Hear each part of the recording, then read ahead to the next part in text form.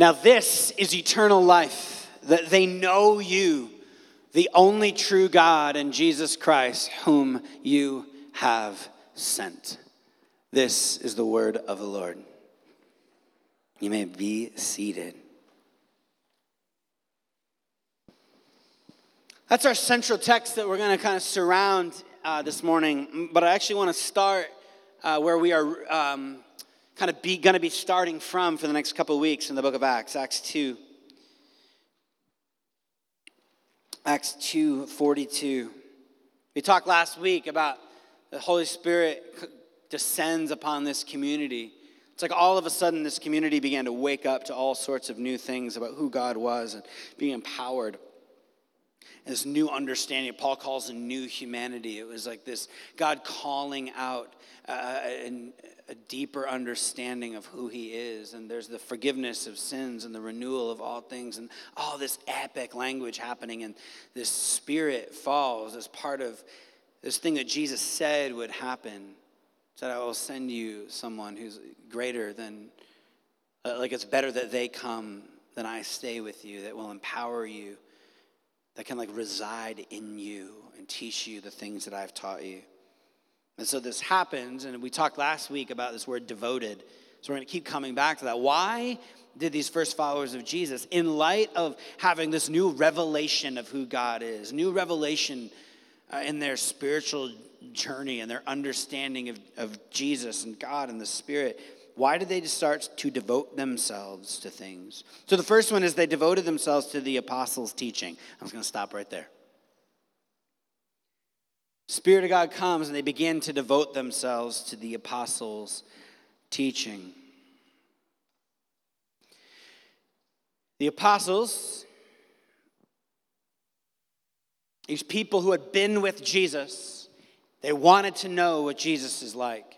They wanted to know that if it's true and this Jesus reveals, like it says in the book of Colossians, the fullness of God, like all that God is, if you're someone here, maybe you don't consider yourself religious, you're not even sure what you think about Jesus or Christianity, but for you it's like whatever your spirituality, this is a bold claim that all that God is like, all that the logic and brilliance and beauty and love that's at the center of the universe, all of it is found and made known in the person of Jesus. And so they want to devote themselves to learning more so that they can know more of who God is. Knowing God is a bit complex, right?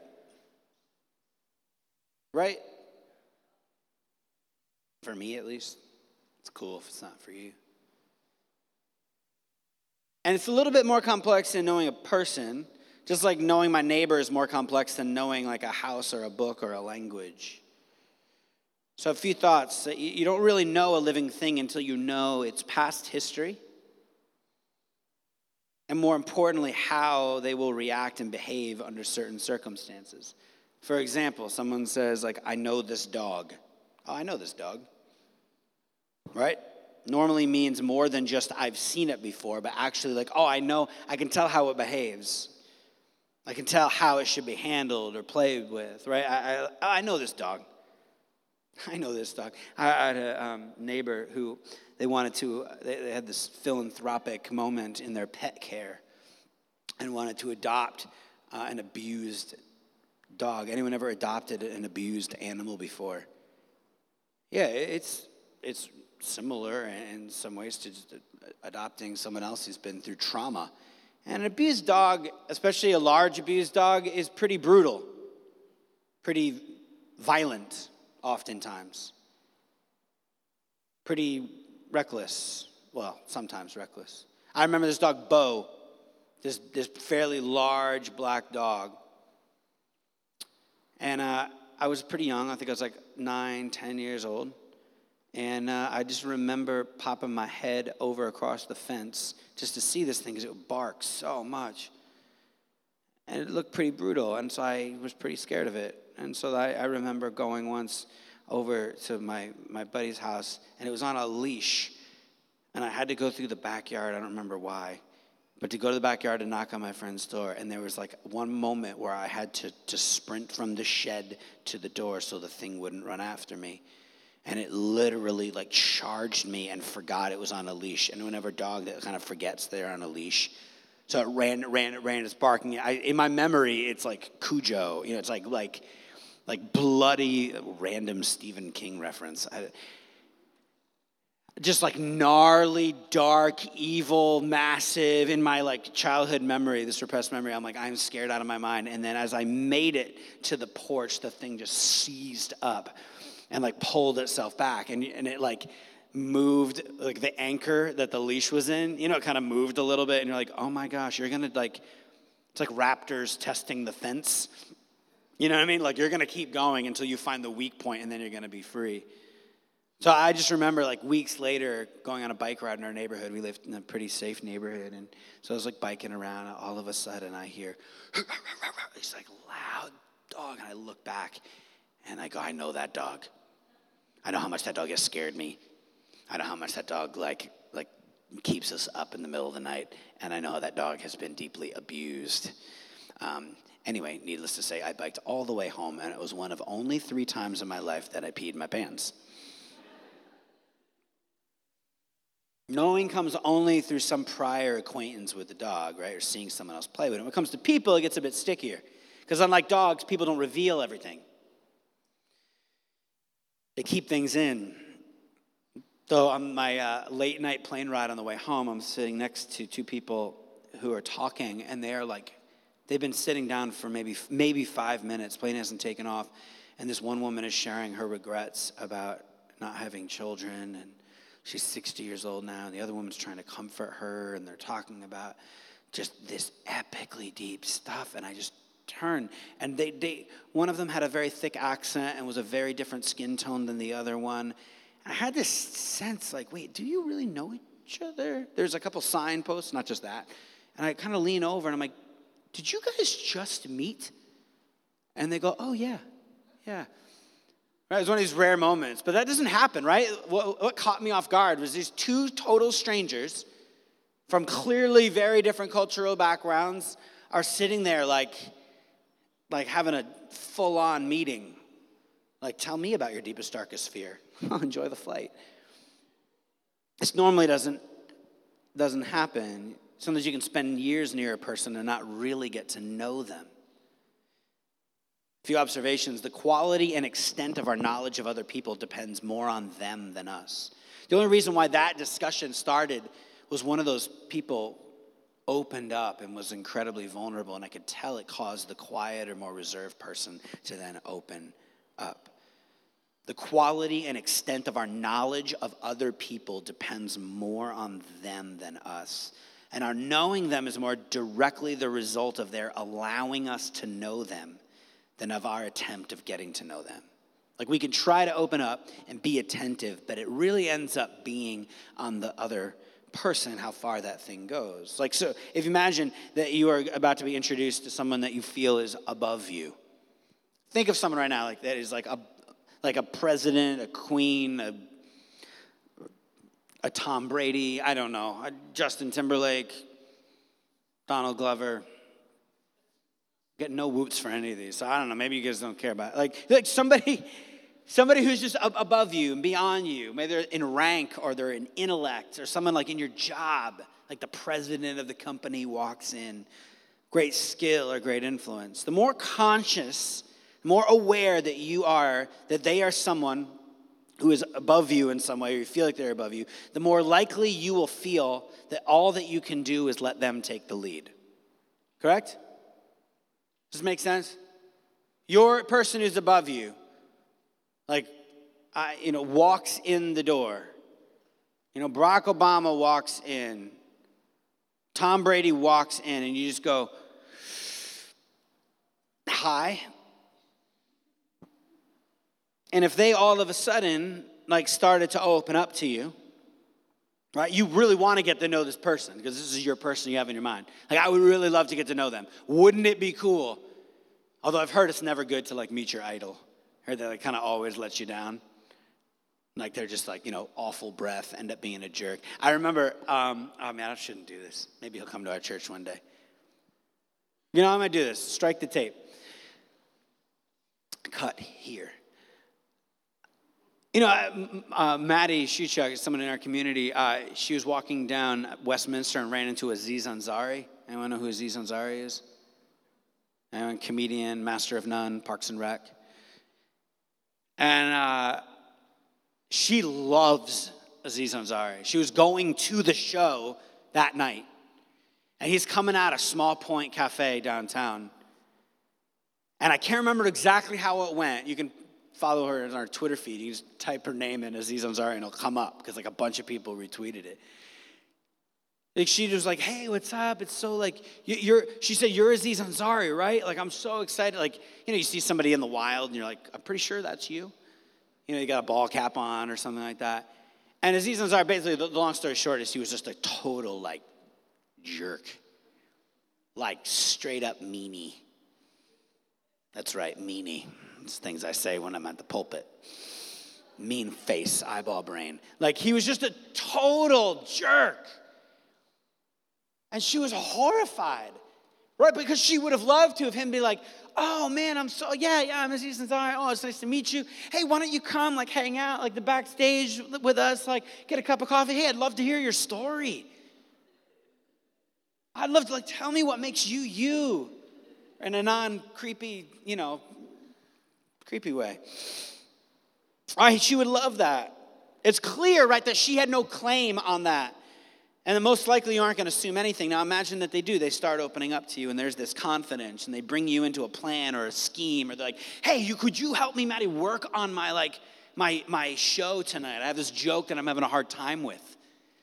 Right? You develop a relationship and they're bringing you into their life and then you're able to share what you care about. They encourage you to be who you are. Right? This is a good analogy as any to describe the thrill of knowing God. If I have any goal in this short talk today, it is to just provoke again, no matter where you're at in your spiritual journey, more. My goal today is just to encourage you for more hunger and passion and desire. These first disciples, upon being struck with a new understanding and an eye-opening experience of who God is, they devoted themselves. That's not a weak word. That's not they became mildly interested in the way of Jesus. They devoted themselves to the apostles' teaching. They were like, give me more of that. I am going to rearrange the margin in my life for that. Say devoted with me. You say devoted with me? Devoted. I just want you to be in it with me. They devoted themselves to the apostles' teaching. This is analogy of the celebrity. This is the thrill of what it is to know God. God says in Jeremiah, let him that glories glory in this, that he understands and knows me. If you get stoked about anything, get stoked about this. What happens when the creator of everything comes to you and begins to talk to you through the words and truths of the scripture? I imagine what it was for these Jews who had an understanding of the kingdom and of beauty and justice and love and what it meant to be human. And then everything kind of gets upended and they realize that there's a deeper revelation of God and that somehow God's Spirit is even speaking in and through them. And they're just sitting at the apostles' feet. These people who had been with Jesus. And they're like, give me more. You ever been with somebody who has spiritual authority? Like they have a gravitas to them? You ever been around somebody where it's like their soul is bigger than their body? You know what I'm talking about? Like they walk into a room and they may be small in stature, but they're like, that person has some things to say. Or maybe it's not anything to say. Maybe they're not eloquent. But you've been around their life and you can just tell they bring with them an awareness. They're able to see God in a way, experience God in a way maybe that's beyond where you are at the moment or something. I imagine these first followers of Jesus being like, give me more. They devoted themselves to the apostles' teaching. When the creator of the world begins to speak in a still small voice. What happens when you align yourself with how things are? What happens when through community and the word of God, you experience more and more of the reality of God? What happens is what God says is the life of the ages. It's like eternal life or life to the full. So this is where we come to our verse, John 17:3. Now this is eternal life. Which is a way, especially for the writer John, it's saying, this is the life of the ages. Olam haba in the Hebrew is like eternal life. It's like this is the life of God, the kingdom. It's like all of these pictures and metaphors get kind of thrown in on eternal life with John. This is where the action is. This is the stuff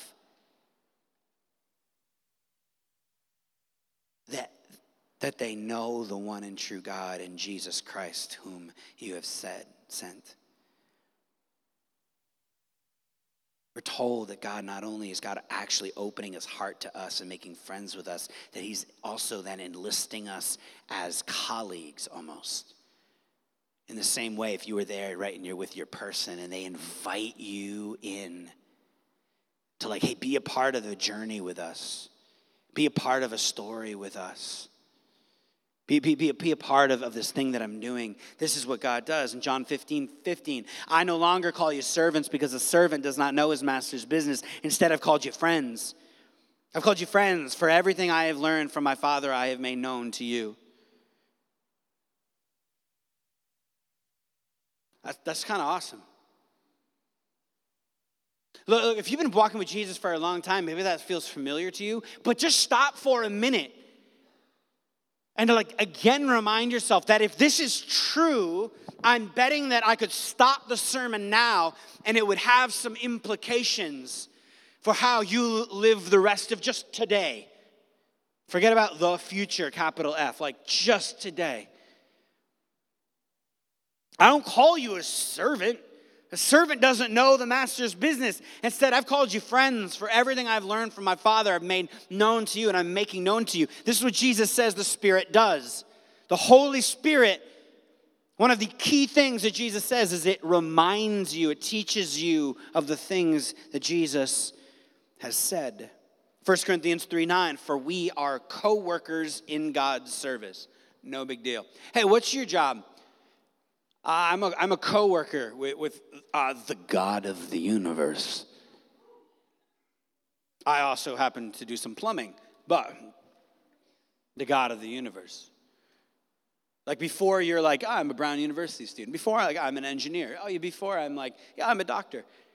I kind of do that on that's kind of a part of this whole larger thing. It kind of fits under this larger umbrella.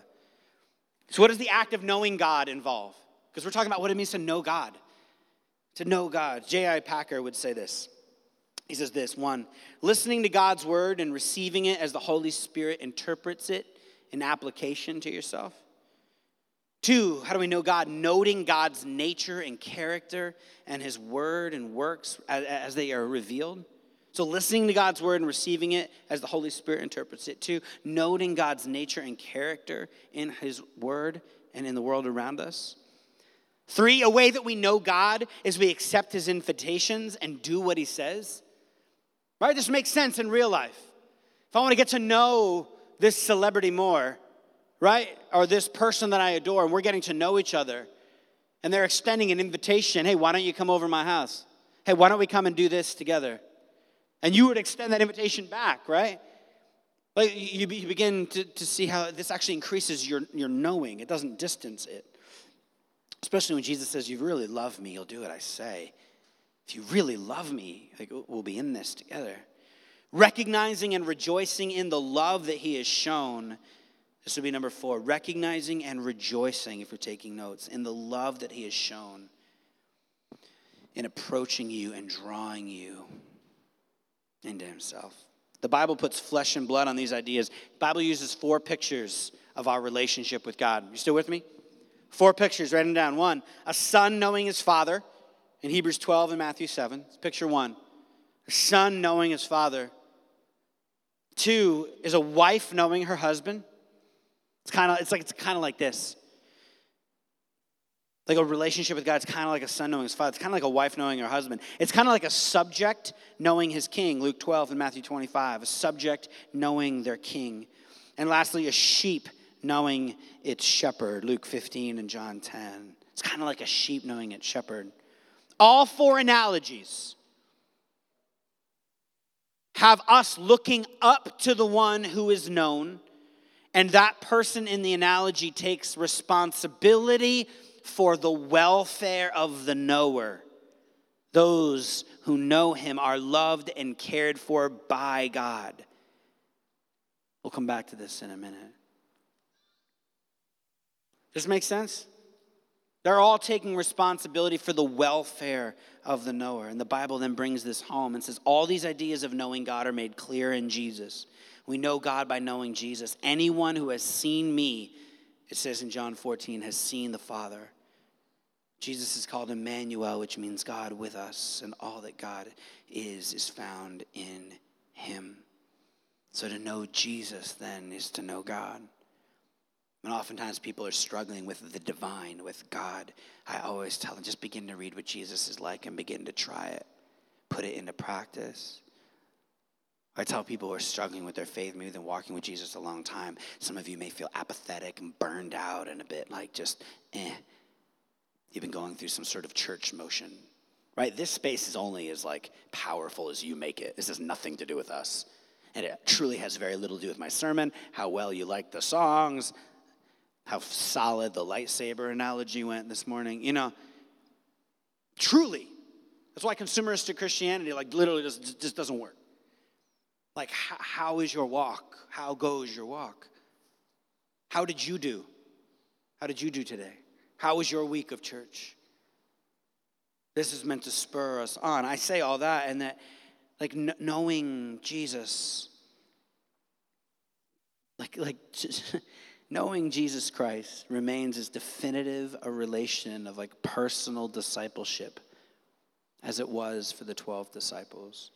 The Jesus who walks through these stories. Jesus who walks through these stories walks with us now, and knowing Jesus involves going with him. So when we read Jesus saying to his disciples in Matthew 11, "Come to me, all you who are weary, burdened, I will give you rest." We can be assured that Jesus didn't just say that to them, but he says it to us now. Come to me. That's why people who are like in moments of great crisis or who are just being beaten down by life, oftentimes our reaction is to run. And Jesus says, come to me. Don't spin your wheels. Don't click off. Don't run away. You have to move. Come to me who are weary, because I will give you rest. It's really hard for me to give you rest if you are running. So let's underline a few points as we close. First, knowing God's a matter of engagement. Dealing personally. You can have all the right ideas in your head without ever tasting in your heart the realities of what they are about. Right?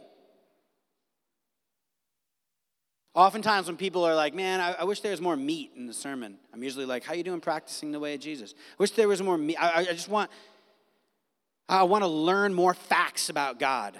I'm telling you, if the relationship between knowledge and holiness, if there was like a positive like relationship there, I would just be doing like long biblical lectures every week on doctrine.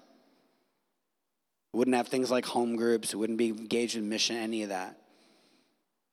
But that's not. We have more access to more podcasts and books and ideas about God than ever before. And I think you look around specifically at American Christianity, Western Christianity, and you go, it's not helping.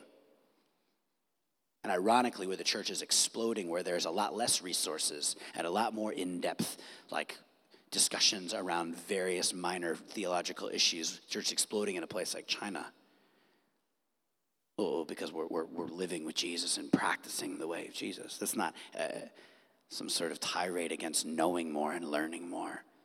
But man, you can have all the right ideas in your head without ever tasting and seeing that the Lord is good. Anyone amen to that? Like it's been your story? Like, is that like true for you? You don't do that for me. I mean, like, I know for some of you, I'm like, look at some of you, I'm like, I know that's your story. I stand at a distance instead of coming in.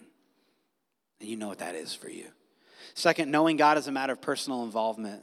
Think of the first commandment is to love God with all your heart, mind, soul, and strength. We have to engage God in deeply personal and all-encompassing ways to follow and obey and adhere.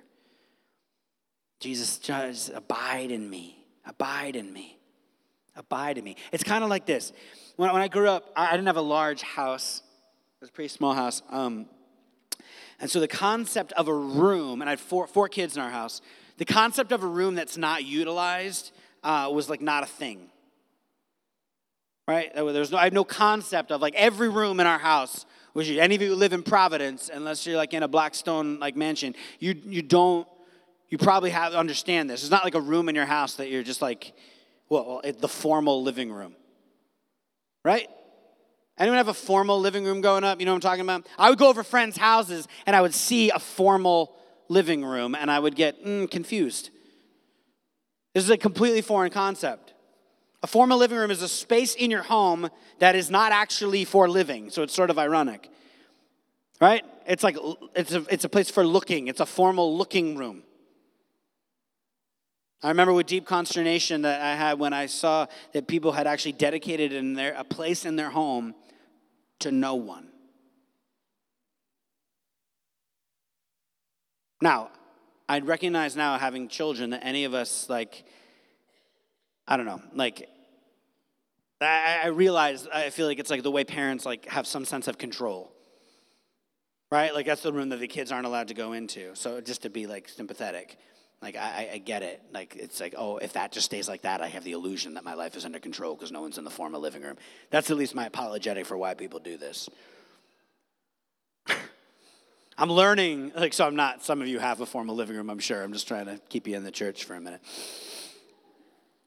I'm learning that children have a way of making you feel like you're out of control, right? And so the formal living room helps you feel like you have it all together. It must be kind of cathartic. But I think the formal living room makes for a great metaphor of how we relate to God.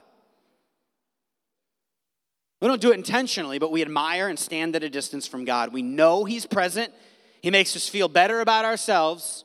Things are kind of in control, things are all right, but we don't live with God. I think one of the main reasons is that the concept of God is to be admired is easy. We should honor God. He's indescribable. He's awesome. Praise Jesus. That was a good word. I feel encouraged. See you next Sunday. But to live with and engage Him personally, to be devoted to all these things that are listed in Acts 2, devoted to one another, devoted to living out the mission of God, and in this case, devoted to walking with Him. They sat at the apostles' feet, not to just gain some more information. It was that they might be transformed by a deeper knowledge of God and know what God was up to in the world. Abide with me, stay, remain, dwell. That's what the word abide means. I think we often treat God like an expensive piece of furniture in a formal living room. You treat God like an antique chair, but He's a lot more like a secondhand couch. He's a lot more like an IKEA chair. I don't mean in His holiness and grandeur and power and all that, for those of you who feel like I have a low view of God. Right? It's like the Indiana Jones movie, right? You remember this scene in Indiana Jones where he's got to pick the right cup? The right grail, search the Holy Grail. Anybody? Indiana Jones? I know we have a lot of millennials in our church who probably have not seen Indiana Jones. There's this great scene where he's got to pick the right one or everything, I can't remember, everyone's going to die. And he's looking. There's all these hundreds, maybe thousands of metal chalices and gold chalices and diamonds, and then he sees the one, and it's like a wooden cup. It's like a cup you'd actually drink out of. Oh, the cup of a carpenter. It's awesome. Great scene. Just ruined the movie for you. right? It's an IKEA chair, a secondhand chair you found on like the side of the road, right? It's because it's meant to be lived in. It's a place you actually live. Anybody have that 1980 Lazy Boy that your family has begged you to get rid of? Has like an imprint of your body on there. It smells, unfortunately, like you. Like as if you're still there. You can just like tell. Like God wants you to live with him and engage with him and remain in him and build disciplines that help you become aware of the God who's with us. This is how God wants us to live. This is how God wants us to live. And lastly, and I want to invite the communion folks up, our ushers. Thirdly, this is a matter of grace. Knowing God. Like knowing that God initiates and God will respond. He loves and he is chosen and he redeems and he calls and he is with us. Galatians 4:9 says, now that you know God, or rather you are known by God. I love that pivot because it kind of doesn't make sense. Right? Now that you know God, and he's about to say all these things, or rather really what I'm saying is you're known by God. Right? Take it back to our little celebrity analogy. Who's made the first move? Who's invited you in and welcomed you in to participate? Like real love isn't that you love God, it's that he loved you. It's like to really know God is to know and trust that you are known by him.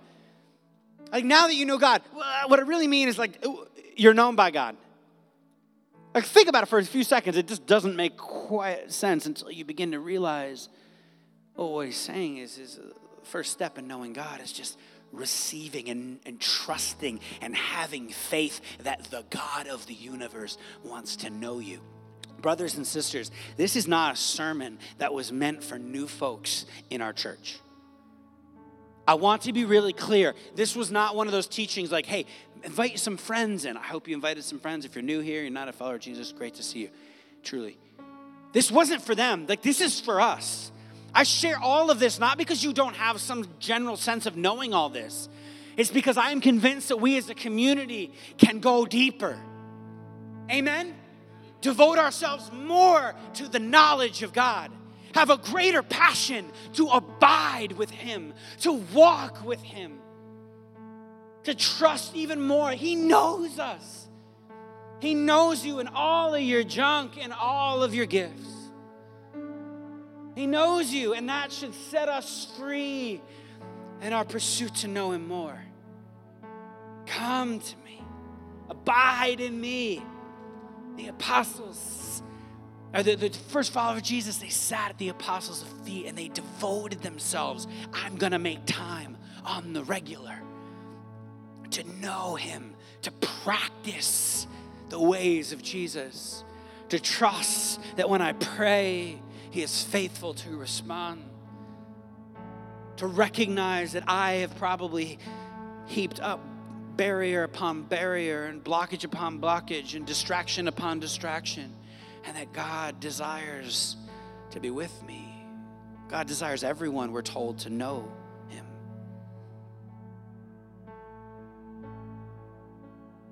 One writer says this. I close with this. You guys can come out. I'm graven on the palms of God's hands. I'm never out of his mind. All my knowledge of God depends on his sustained initiative in knowing me. I know him because he first knew me and continues to know me. He knows me as a friend and one who loves me, and there is no moment when his eye is off me or his attention distracted from me, and no moment, therefore, when his care falters. Come on. No moment.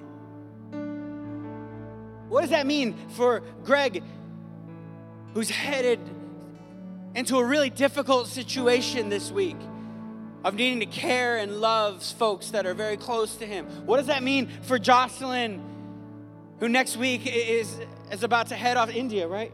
To head off to India to dive into the world of sex trafficking,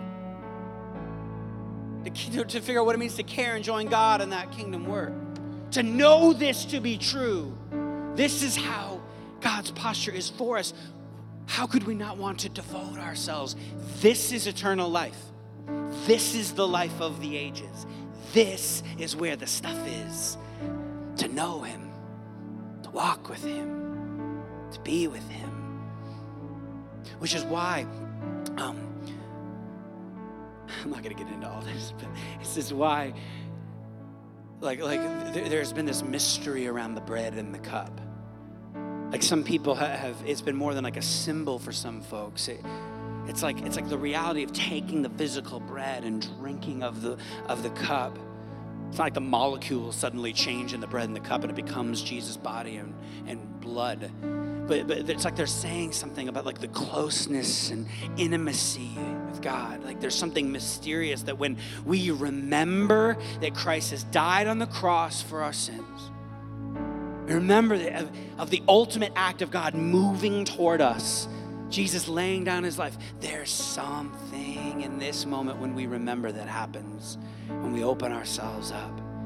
I take the bread, Christ's body broken for me, and I dip it in the cup, his blood poured out for me. And I do this in remembrance of what God has done for me, what God has done for us, and who God is, which is love.